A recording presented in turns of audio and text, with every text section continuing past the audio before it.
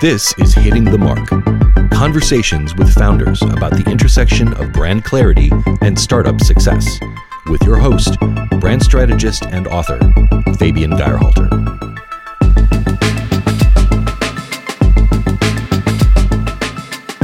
Okay, the brand needs to be gorgeous and it needs to be beautiful. It needs to be a showstopper. We're kind of like, hey, what if it was on a grocery store shelf? And how do you get people to stop and look at that? So kind of thinking about that brand is like, hey, how does it grab your attention? And then, I'll actually go to our true roots, which is digital. How does our brand grab you? It stops your scroll and it makes you want to be curious and to look farther into what that product is or what we're up to.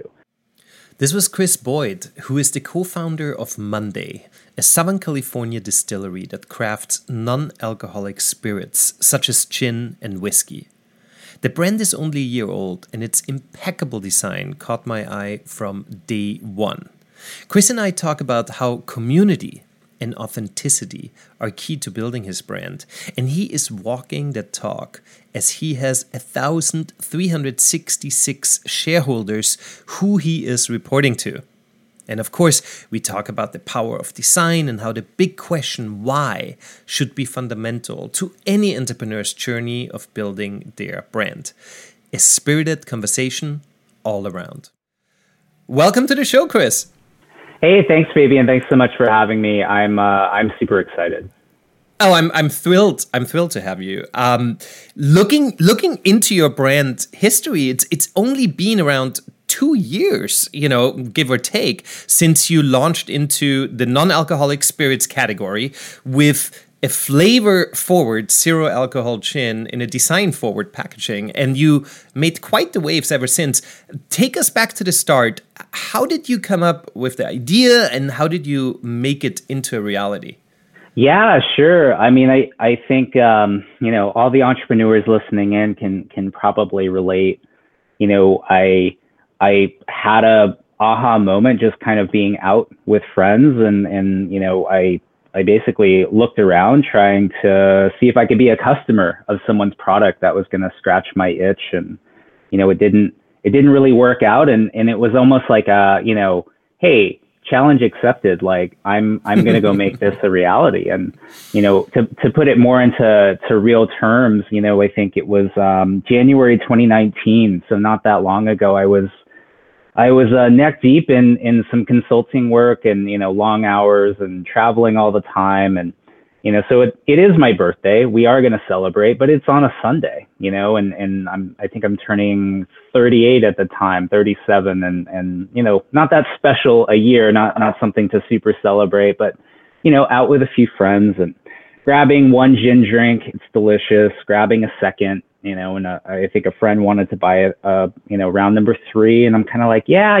I'm going to pump the brakes here and I'm going to switch to water. I got to get up early. I got to get you a flight, and I have to pitch some high level managers and do all the things that consultants do on a Monday morning. And so I caught a little flack for that, and they're just like, hey, what do you mean? It's your birthday. You can drink as much as you want. Who cares how you feel in the morning? And I was kind of like, I actually care about how I feel in the morning. I need to be at the top of my game. I like to be sharp in the office. And I don't know that more alcohol in my system the night before is going to serve that. So, I made the conscious effort to stop. I still had a good time with my friends, and we chit-chatted and, went home a few hours later. But there really was like a little moment there of like, why can't I keep drinking the flavorful, complex beverages that I want without the alcohol that I don't want anymore, right? And, I think I tucked that away, went about my life, and a couple more months of the consulting gig, it wound down, say in March or so. And, I'm at the gym and I bump into my now co-founder, Ben, at Monday. And, he's a serial entrepreneur, big online marketing and BDC guy. And we just always hit it off when we see each other, chat about, hey, what's new and what's next, what's hot. And he's like, hey, you wound down your consulting thing. Like, I know you're not just going to go to sleep. I know you're thinking about something. What are you thinking about? And I kind of just blurted it out. I was like, what about gin that tastes like gin without the alcohol? And I think that's a crazy thing to say out loud, and it needs a backstory, right? And the beautiful thing about this was I didn't really have to say much more than that. And I see like Ben's eyes light up, and he basically goes, yes, like I've actually been thinking about this too. And he's got 4 young kids at home. He sits on 3 or 4 boards at any given time, like just a super entrepreneurial go-getter, right? And we're just like, hey, we're here at the gym working out, and we're competitive. We're competitive, in our office spaces. Like the last thing we can do is be hungover for a couple days, drinking too much alcohol, right? But we still miss the experience and being out with people and having that beverage that you really enjoy. And so we're like, okay, are we just 2 crazy guys? Is this a thing, right? So I think we kind of went our separate ways. He went to his space, which is online, digital, kind of looking for white spaces, keywords, looking for trends online. I actually went the opposite direction, and I had a brief background in hospitality and nightlife in San Diego. So I kind of went, I hit the concrete, right? Hit the pavement, just asking people like, hey, are bartenders being asked to make lots of non-alcoholic beverages? Are people switching after a couple of drinks to something less hard? All of those types of things. And, we brought both our learnings back, and we came to a very strong conclusion. Like, this is a thing. People are definitely interested in non-alcoholic beverages that still taste good. And it seems like a very underserved area. And it seems like a category that's growing. We definitely saw at the time, the UK and EU kind of had the rise of dry January. There were some products in the space. So we're kind of like, yeah, this is a thing. I'm sure it'll jump ship here, get to the East Coast pretty soon, and, become something that's nationwide, if not worldwide. And hey, maybe we're early.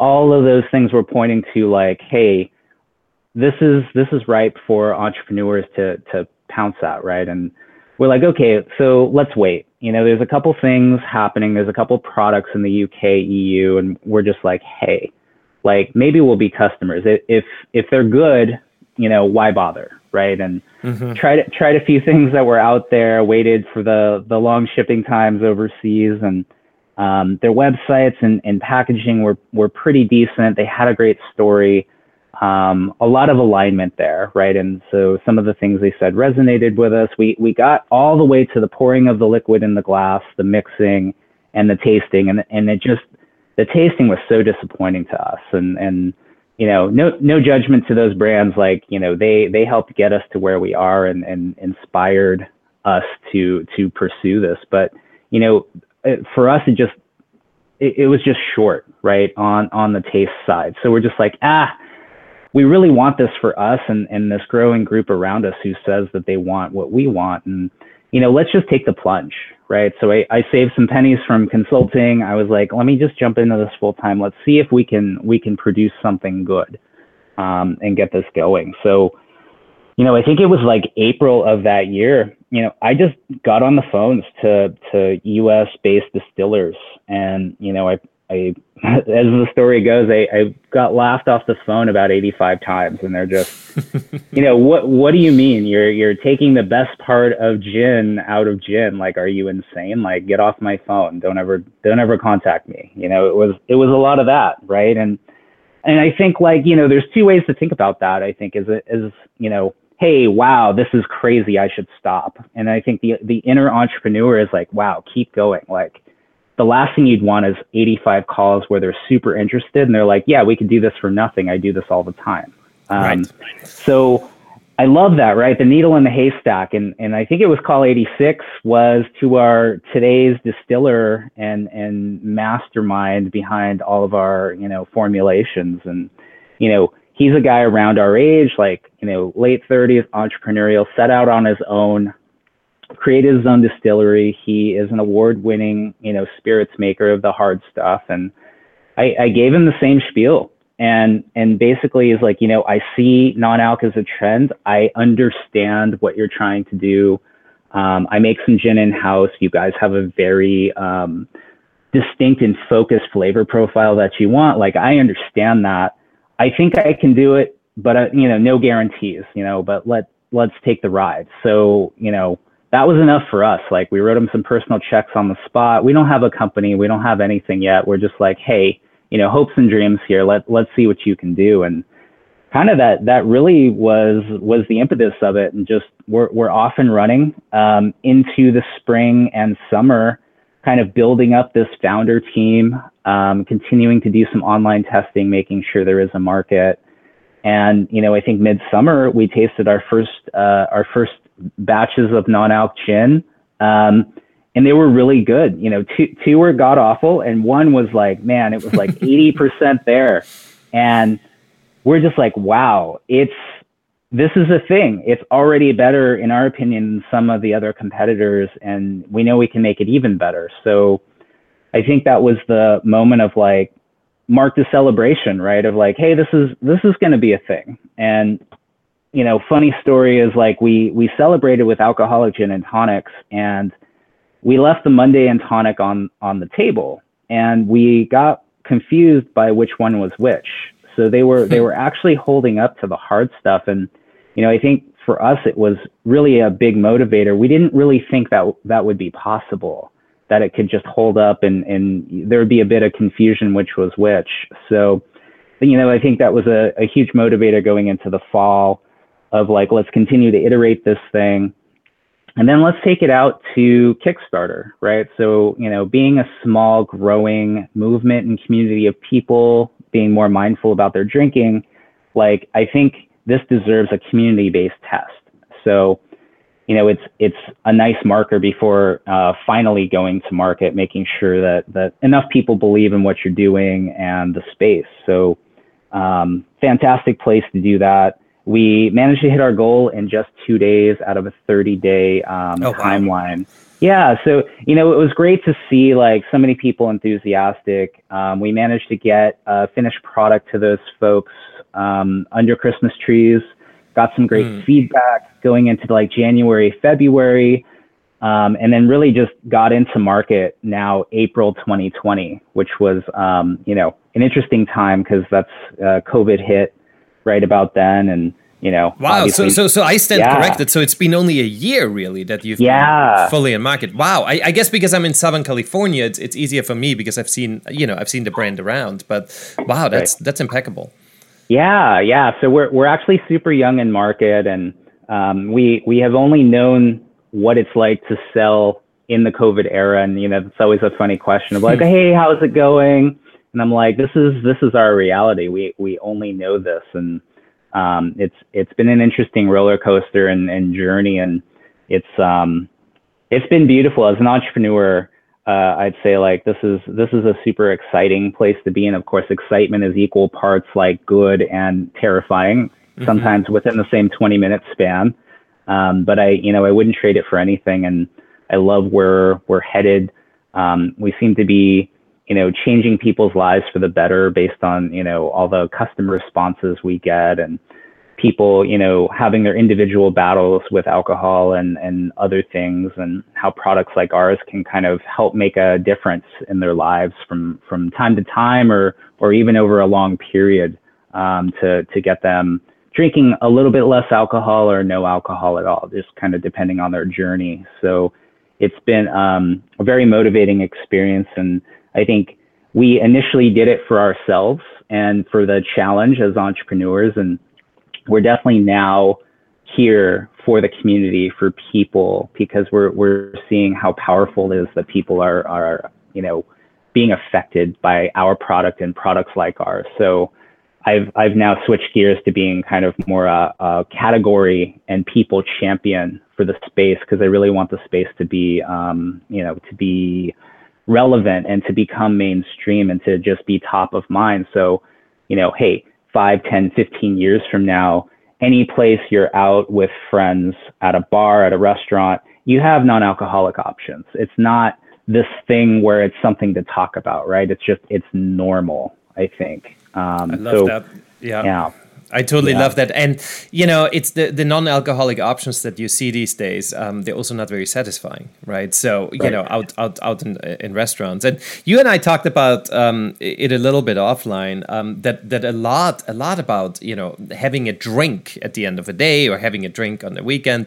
A lot of it is a ritual, right? It's a lot about, like what kind of glassware you use, the ice cubes you put in, you mix it and then you enjoy it. And it's not really all about the alcohol, right? I mean, a lot of it is just psychological. And I think going into that space and being able to pour yourself a gin tonic at the end of a Monday, and there comes the name, right? Which is, by the way, I mean, awesome name, right? I mean, that is just so convincing, right? From day one, that why is it Monday? Oh, it doesn't take too long to figure that out, right? And so, to have a gin tonic on a Monday evening and feel good about it, and it's not only for high achievers. It's not only for people who want to be super healthy. I mean, there's a lot of reasons. There are a lot of people who would enjoy that. So, really excited about that. And let's talk about, so you launched through Kickstarter, but just recently you did your first round of actual funding, which raised just north of $1 million from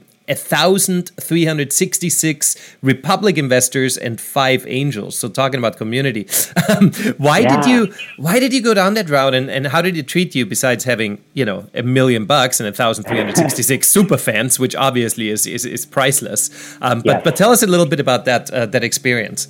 No, absolutely. I think 2020 being in market about 9 months, what we experienced in that COVID era of sales was like feast and famine at the same time, right? So feast, as in we're DTC focused, we're digital. So there's more eyeballs on the internet than ever in the COVID era. That's fantastic for a new product and a new space.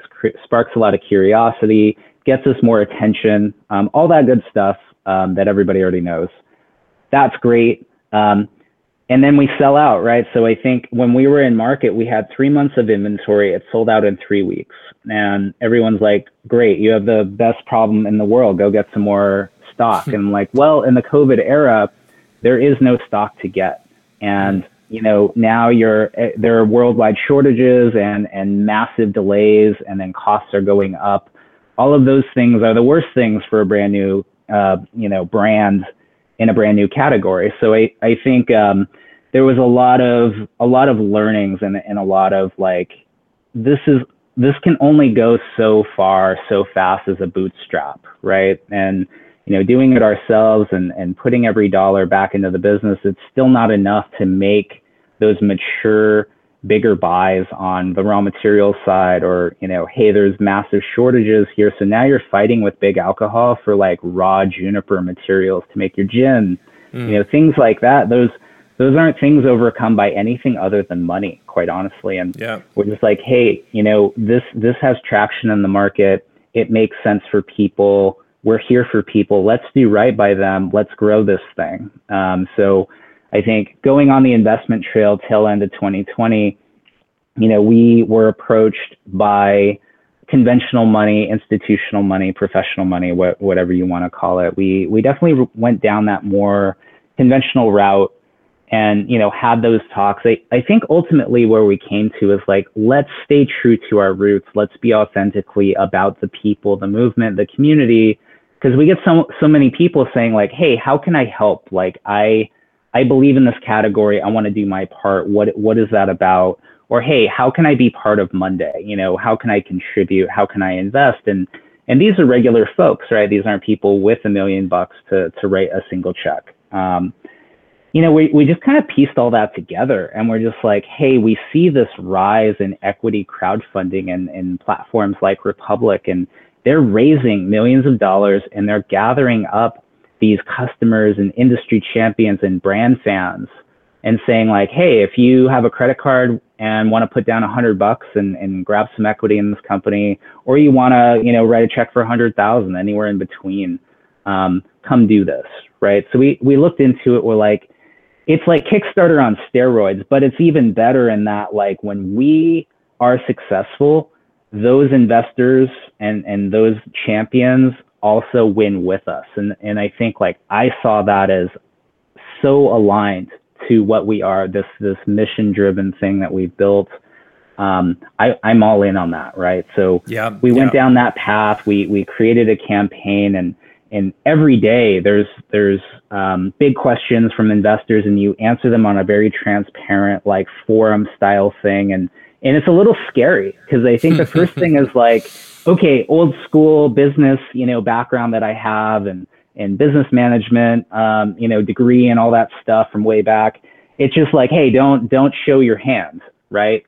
And now the new age is like, all right, everything is transparent. Your pricing's out there, your model, your strategy, your plan. And, that's a little scary. Yeah. It is. And I think ultimately we were just like, we're so transparent about what we do with people. Like, let's just take the plunge. It makes sense for us. And I think I am so glad we did it, because in the end, I think like we can show you what we're doing, but you have to go out and do it if you want to compete, right? Or if you want to copy. I'm like, there's a ton of work in that. And I think we're farther ahead. And I honestly think our founding team is better at it than anyone else. So it's almost like another like, hey, I can show you the recipe, but you still have to cook the meal. And there's a lot that can go wrong in that cooking. So, good luck to you. I think the rewards are worth that risk, and we're garnering lots of support because of that transparency. So, our campaign was successful, luckily, and we got a ton of feedback. That one of the reasons is like we were very transparent and very like long-winded in our responses, so people could learn not just about the plain what, but the why behind it. And I think that's why people want to get behind young brands, because they have a very strong why. They have a mission. And it's not like a nameless, faceless organization that only makes money, right? It's not a transaction.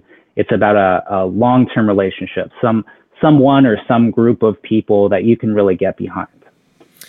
I totally agree. I advised an entrepreneur the other day, and he was like, we have to have, we have to have 500 sales in the first month. And I told him, no, you have to have 100 super fans in the first month. 100 people who really love what you do. They stand behind it, they share it, and that's it. That is so much more important. And so the idea that you suddenly have 1,366 investors who love your product, right? Mean, how that spreads. I mean, that's already 6,000 people right there. The way that spreads, it's really intriguing. Talking about zeitgeist, in your eyes, or based on your experience, how important is the idea of offering and claiming small batch or artisanal to today's consumer? Because we see it everywhere, and I myself buy into it, and I would advise others, to do the same, because it just makes sense. But how important do you see that? I know it's on your bottles too, the idea of small batch. Yeah, I love the artisanal, handmade, small batch idea. And I think what we're trying, so I'd say short answer, it's very important. One, because it's authentic to what we do for products. So our products are handmade in a 3,000 square foot family-owned distillery. So I guess what I'm trying to get across there is like, this is not a mass-produced thing in a nameless, faceless organization. We are not Big Alc. We don't churn out millions of gallons of this stuff. Like, it's very handcrafted, and just trying to get that across of like, we're doing stuff that us and other brands in our space that hasn't really been done before. Like, nobody's really tried to make beverages that taste like alcohol but without alcohol. It's a lot harder than one might think, and we're really just scratching the surface of what that looks like. So it requires a lot of R&D and a lot of science, and there aren't a lot of efficient ways to do it at scale. And I really wanted to give off that vibe, because I think when you speak, when your customers are digital, there is both an inherent like closeness to them, like you can communicate with them more than other means like brick and mortar or retail, but you can also get that trollish effect where people stand at a glance, they see your stuff and they judge it without really knowing it. And what we're trying to do is like break down that wall, that we're not this nameless, faceless group. We are a small group of passionate humans that really care about the product and the people. And I think that's one of the ways that we communicate that. And that's going to be interesting, with you scaling Monday's production, which inherently you will, because, the product's great. I'm sure people are going to, start loving it more and more. You want it to spread, right? And then at some point, if you grow the brand, quite a bit, not losing that authenticity and not losing that idea where you can't maybe put small batch on it anymore, but, still keeping that, that's going to be. That's going to be the big and exciting next challenge. Yeah, I agree with you, and I look forward to having that problem, right? And I think we're evolving, right? And I don't think we'll go from the 3,000 square foot distillery to the 300,000 square foot industrial facility, probably in my time with Monday, right? But we are making that change of like, hey, our distiller now is looking at, say, a 15,000 square foot facility. And it basically scales up with, I'm going to say like bigger tanks or bigger stills and more staff, rather than like massive automated robots that just, somebody pushes a button on one side and somebody moves a pallet on the other side, right? By the way, I'm assuming that's how it works in Big Elk. I could be wrong too. But I think that's the Elon Musk way of maybe making handcrafted goods, and we're not there yet. I'm not sure what that looks like. I know that we'll kind of grow in ways that make sense of like, I love carrying human hands and eyes and ears, kind of just looking around and being surrounded by our product. And as much as I can do that, I'm going to continue to do that, because I think carrying people that, have a sense of pride in what they're doing and share our mission-driven alignment there, like that's the key to really making this thing real and ensuring good quality product reaches amazing customers. Yeah, no, that's truth right there. So Monday as a brand is known as much for its alcohol-free gin, which now is also its whiskey, as it is for the gorgeous Art Deco-inspired label design. Your brand convinced through impeccable design from day one, at least I assume, because those were the labels that I've seen from the beginning, which is really rare these days to do that from the beginning with any startup. Even in the retail environment where there is strong data suggesting how shelf appeal is everything. Why was design so important to you? Yeah, I mean, Marcelo is our co-founder and chief creative. I have to get you guys connected up because I think you would vibe on so many levels. Like everything he creates is completely gorgeous, and he has this very deep track record of creating amazing things for countless brands. And he's the most talented guy that I've ever met, and we're so grateful to have him. He created Monday after we basically, Ben and I founders, gave him kind of a brief of like, hey, here's the space, here's what we're doing, here's what we're thinking, and just kind of led him to his own ideals. And the Art Deco inspiration there is so beautiful. I think, honestly, we were thinking about it in 2019, thinking of like, okay, 2020, we're coming into a new era of the Roaring 20s.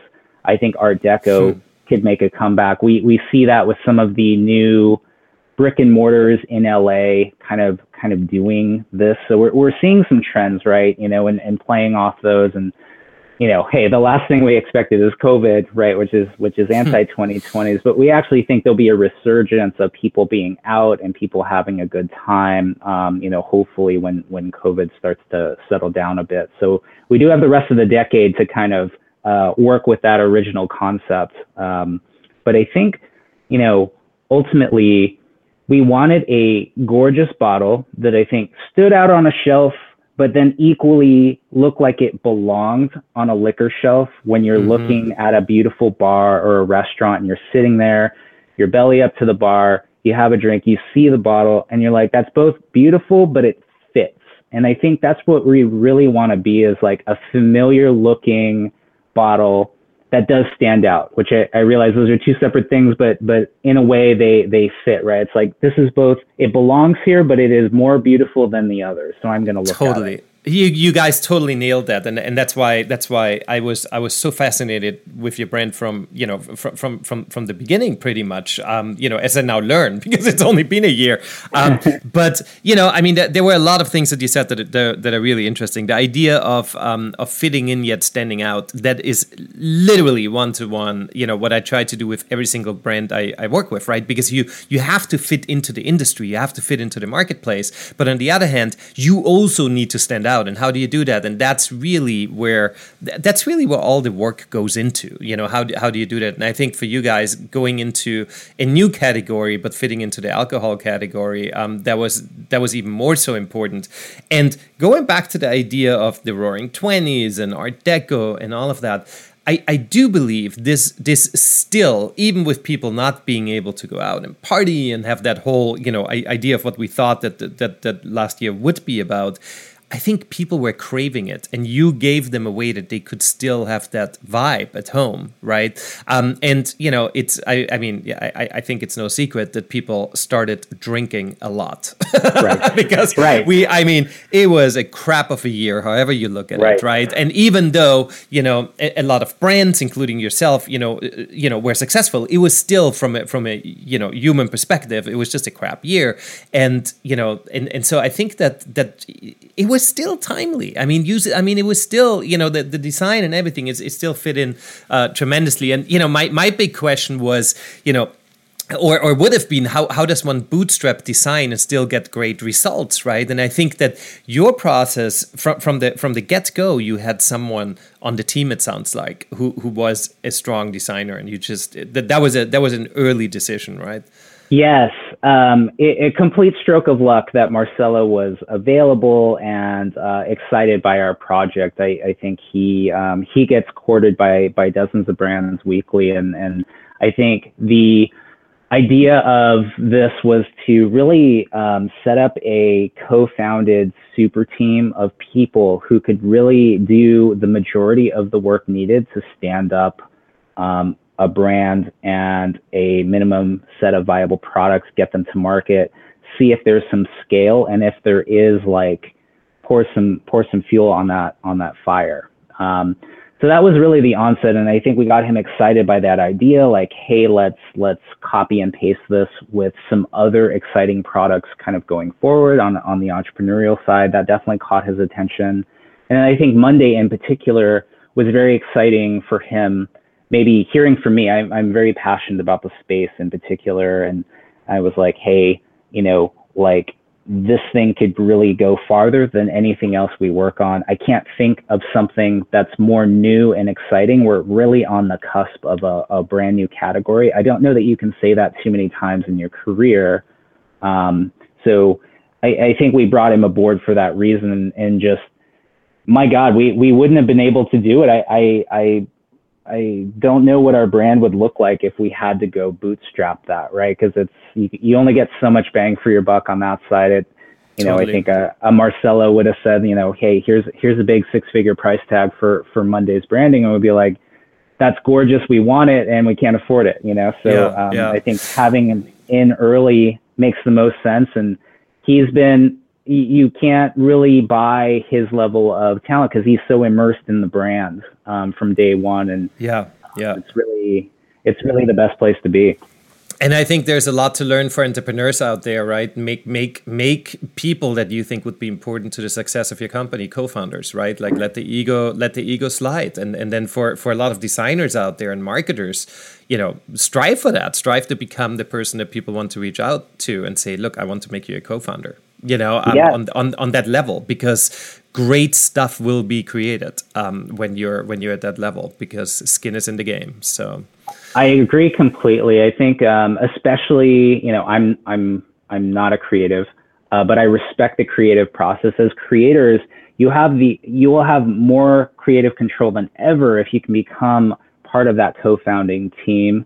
And your assets that you bring to the table are really priceless, especially early on, because nobody wants to fund that. And when you fund it with an agency, there's inherent problems with that, right? Because they're never going to be a founder level immersement there. So you'll never really get, the vibe. And I feel like having that founder level, that's one of the best decisions that we ever made from day one. And I think you'll hear a mixed bag across entrepreneurship, thought processes of like, hey, you should own 80 to 90%, don't give it away for nothing.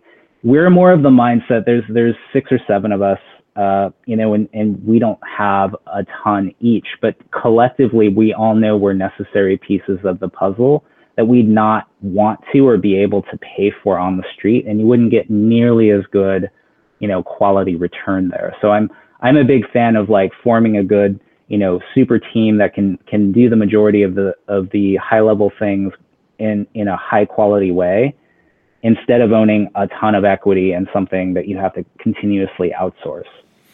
And because of what you just said, it makes it so easy for you to suddenly have, 1,366 or whatever, investors, because you can talk openly and honestly about it. Because the way that the entire team has been structured, it seems like, it already shows how you guys work, And I think it's really great.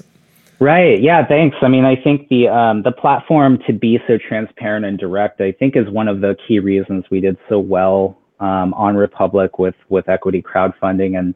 And to go back to your original, you really nailed it. Of course, the money is completely essential for Republic and the raise that we did, but grabbing the 1,300 plus investors is arguably worth more than that over the long term, because now you have people who are so the pride of ownership of like, hey, everybody I know, take a look at this shiny new investment. Isn't it gorgeous? And let me share that with as many people as I can. That's better than anyone you could pay to be your brand ambassador. It's going to be really powerful over time too. We're already seeing these people being very highly connected, introducing us to interesting doors or interesting other opportunities. So I think that is really a seed that is yet to propagate, and I can't wait for that to really start getting going too. So highly recommend that too as a path for other entrepreneurs. Very, very cool, and it's a pretty new path, and not many have had the guts to take it yet. So I think this was really, really educational. Going back, I mean, you've been a consultant. You've been in the business world for a pretty fair amount of time. Now you co-created, may I say, this brand, which really came on the marketplace, and it looked like it's a brand. It's not like this is a startup. This is a brand. You looked at the label and you're like, this is legit. What does this often misunderstood label of branding? What does the word branding mean to you after you've been through your journey so far? Oh man, I feel like any answer I give isn't gonna. You're the grand expert. I feel like I'm gonna fall short no matter what I think. Look, I am practicing in different ways than you're practicing, right? And I think it is to me, it is always so much more important to hear it from someone who's actually been going through it and how they see it than from, the textbooks, right? Or whatever I write or whatever I say. So I in no way would I ask that question if I didn't think that, whatever your answer is, that it wouldn't be insightful. Well, thank you. I appreciate that. I'd say if Marcelo listens to this, please know I only speak for myself in case I blow it. I think the brand is important. And I'll come from a place of like non-alc is brand new, up and coming, and there needs to be a lot of like education on why this exists and why it's good for you and how to use it. And then I think about like the product and its placement, right? So we're thinking top shelf, and we're thinking, again, both familiar, fitting in, but standing out. And then we're thinking about like, hey, Monday is familiar, and I think it garners some curiosity.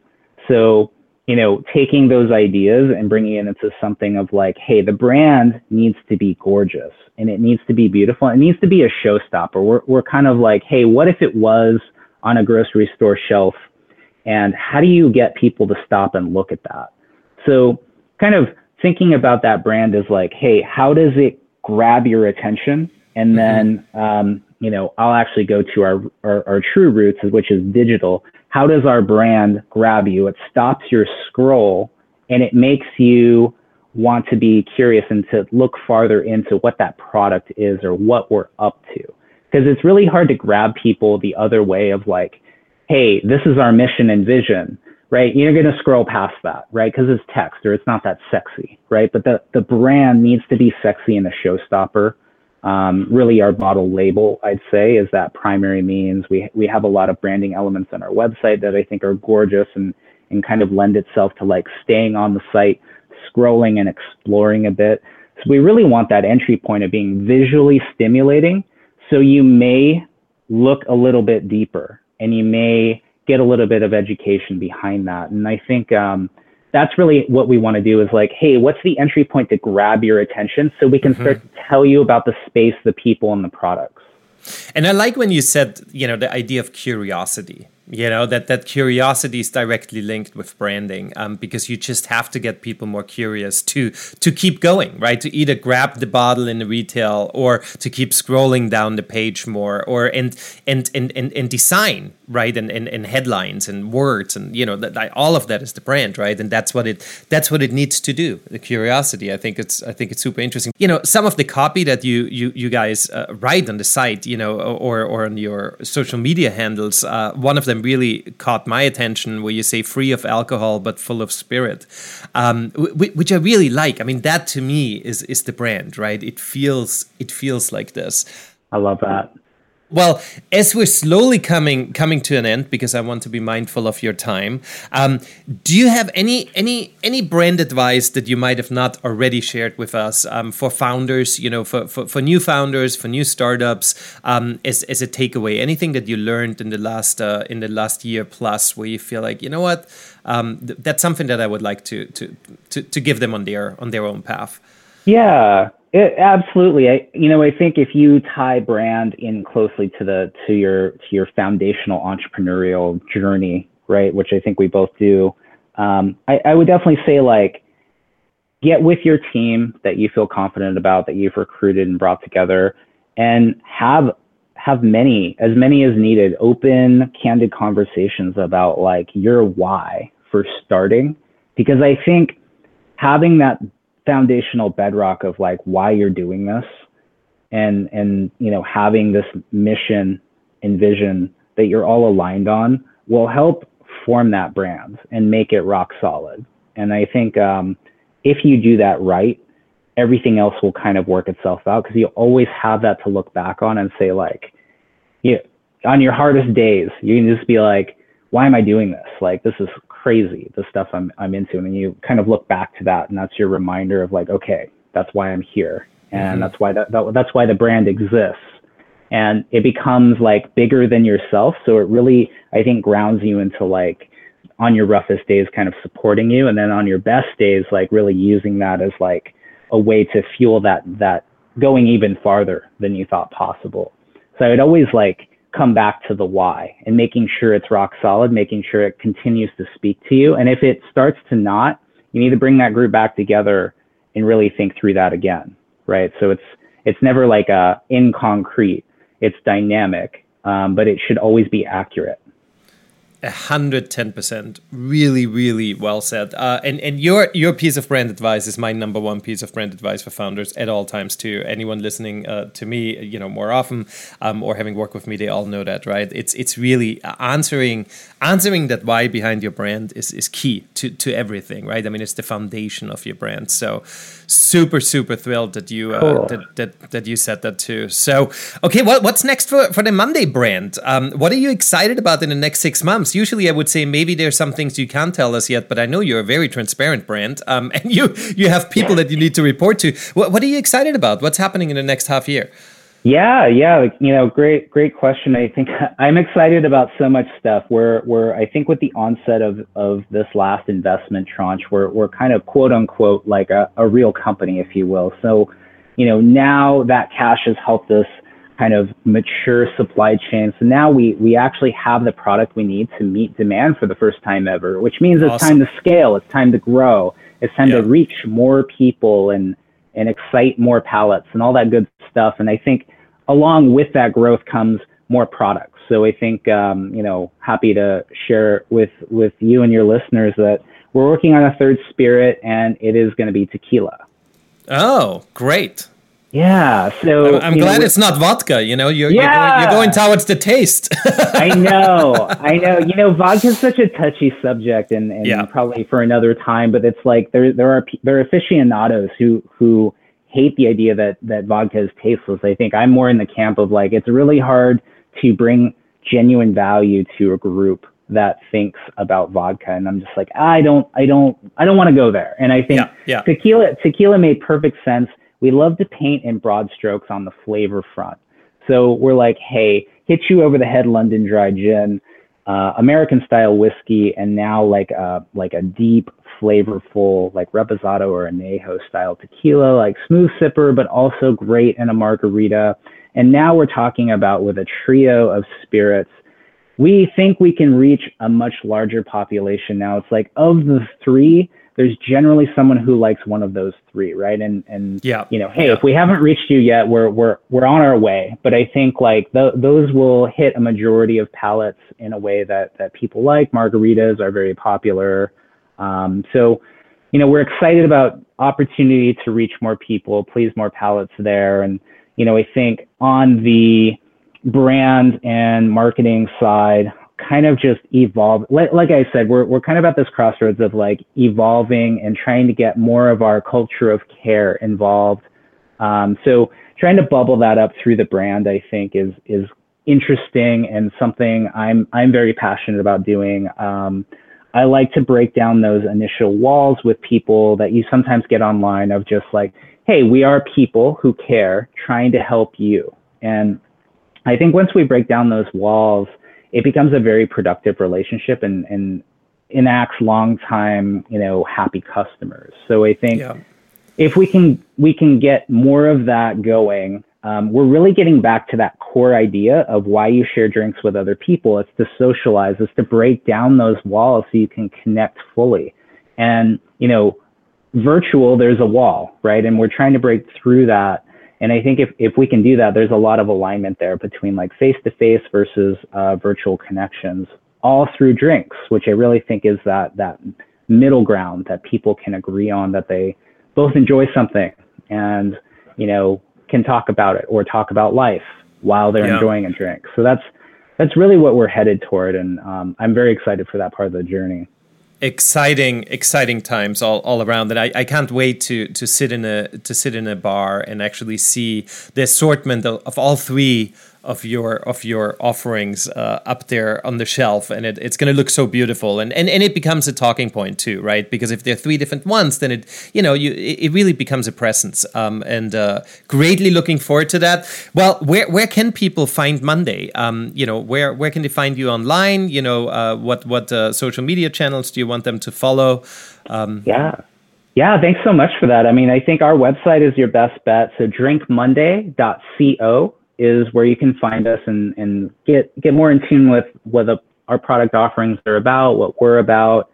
And then our Instagram is probably your best bet as well. So @drinkmonday. I'd love to welcome in any of your listeners interested in learning about the space. And I think you've cultivated this group of brand-centric folks and experts. So I know I'll tread lightly there, but welcoming in any and all newcomers. Absolutely. Well, I'm sure people, if anything, I would encourage everyone to check out the design. It's really impeccable, it's a lifestyle that I think everyone should be at least equipped, to become part of this lifestyle. Maybe not 24/7 and every day and every week and every month, but it is something that I think it's a really great thing. And I loved hearing not only your story, but how you actually built the company on transparency and authenticity. So thank you so much for carving out so much time of your day to be with us today. It's my extreme pleasure. Thanks so much for letting me ramble on about all the things that I love. I'm super grateful. Oh, it was a great pleasure. Chris Boyd of Monday. pretty amazing to make a creative a co-founder and to allow hundreds of people to own a piece of your brand. There was a lot I took away from the conversation, and I hope you did as well. Hitting the Mark is produced by my consultancy Finian, where we create clarity for brand transformations. This episode was edited as usual by Everett Barton, and the Hitting the Mark theme music was written and produced by Happiness One. I will see you next time when we once again will be hitting the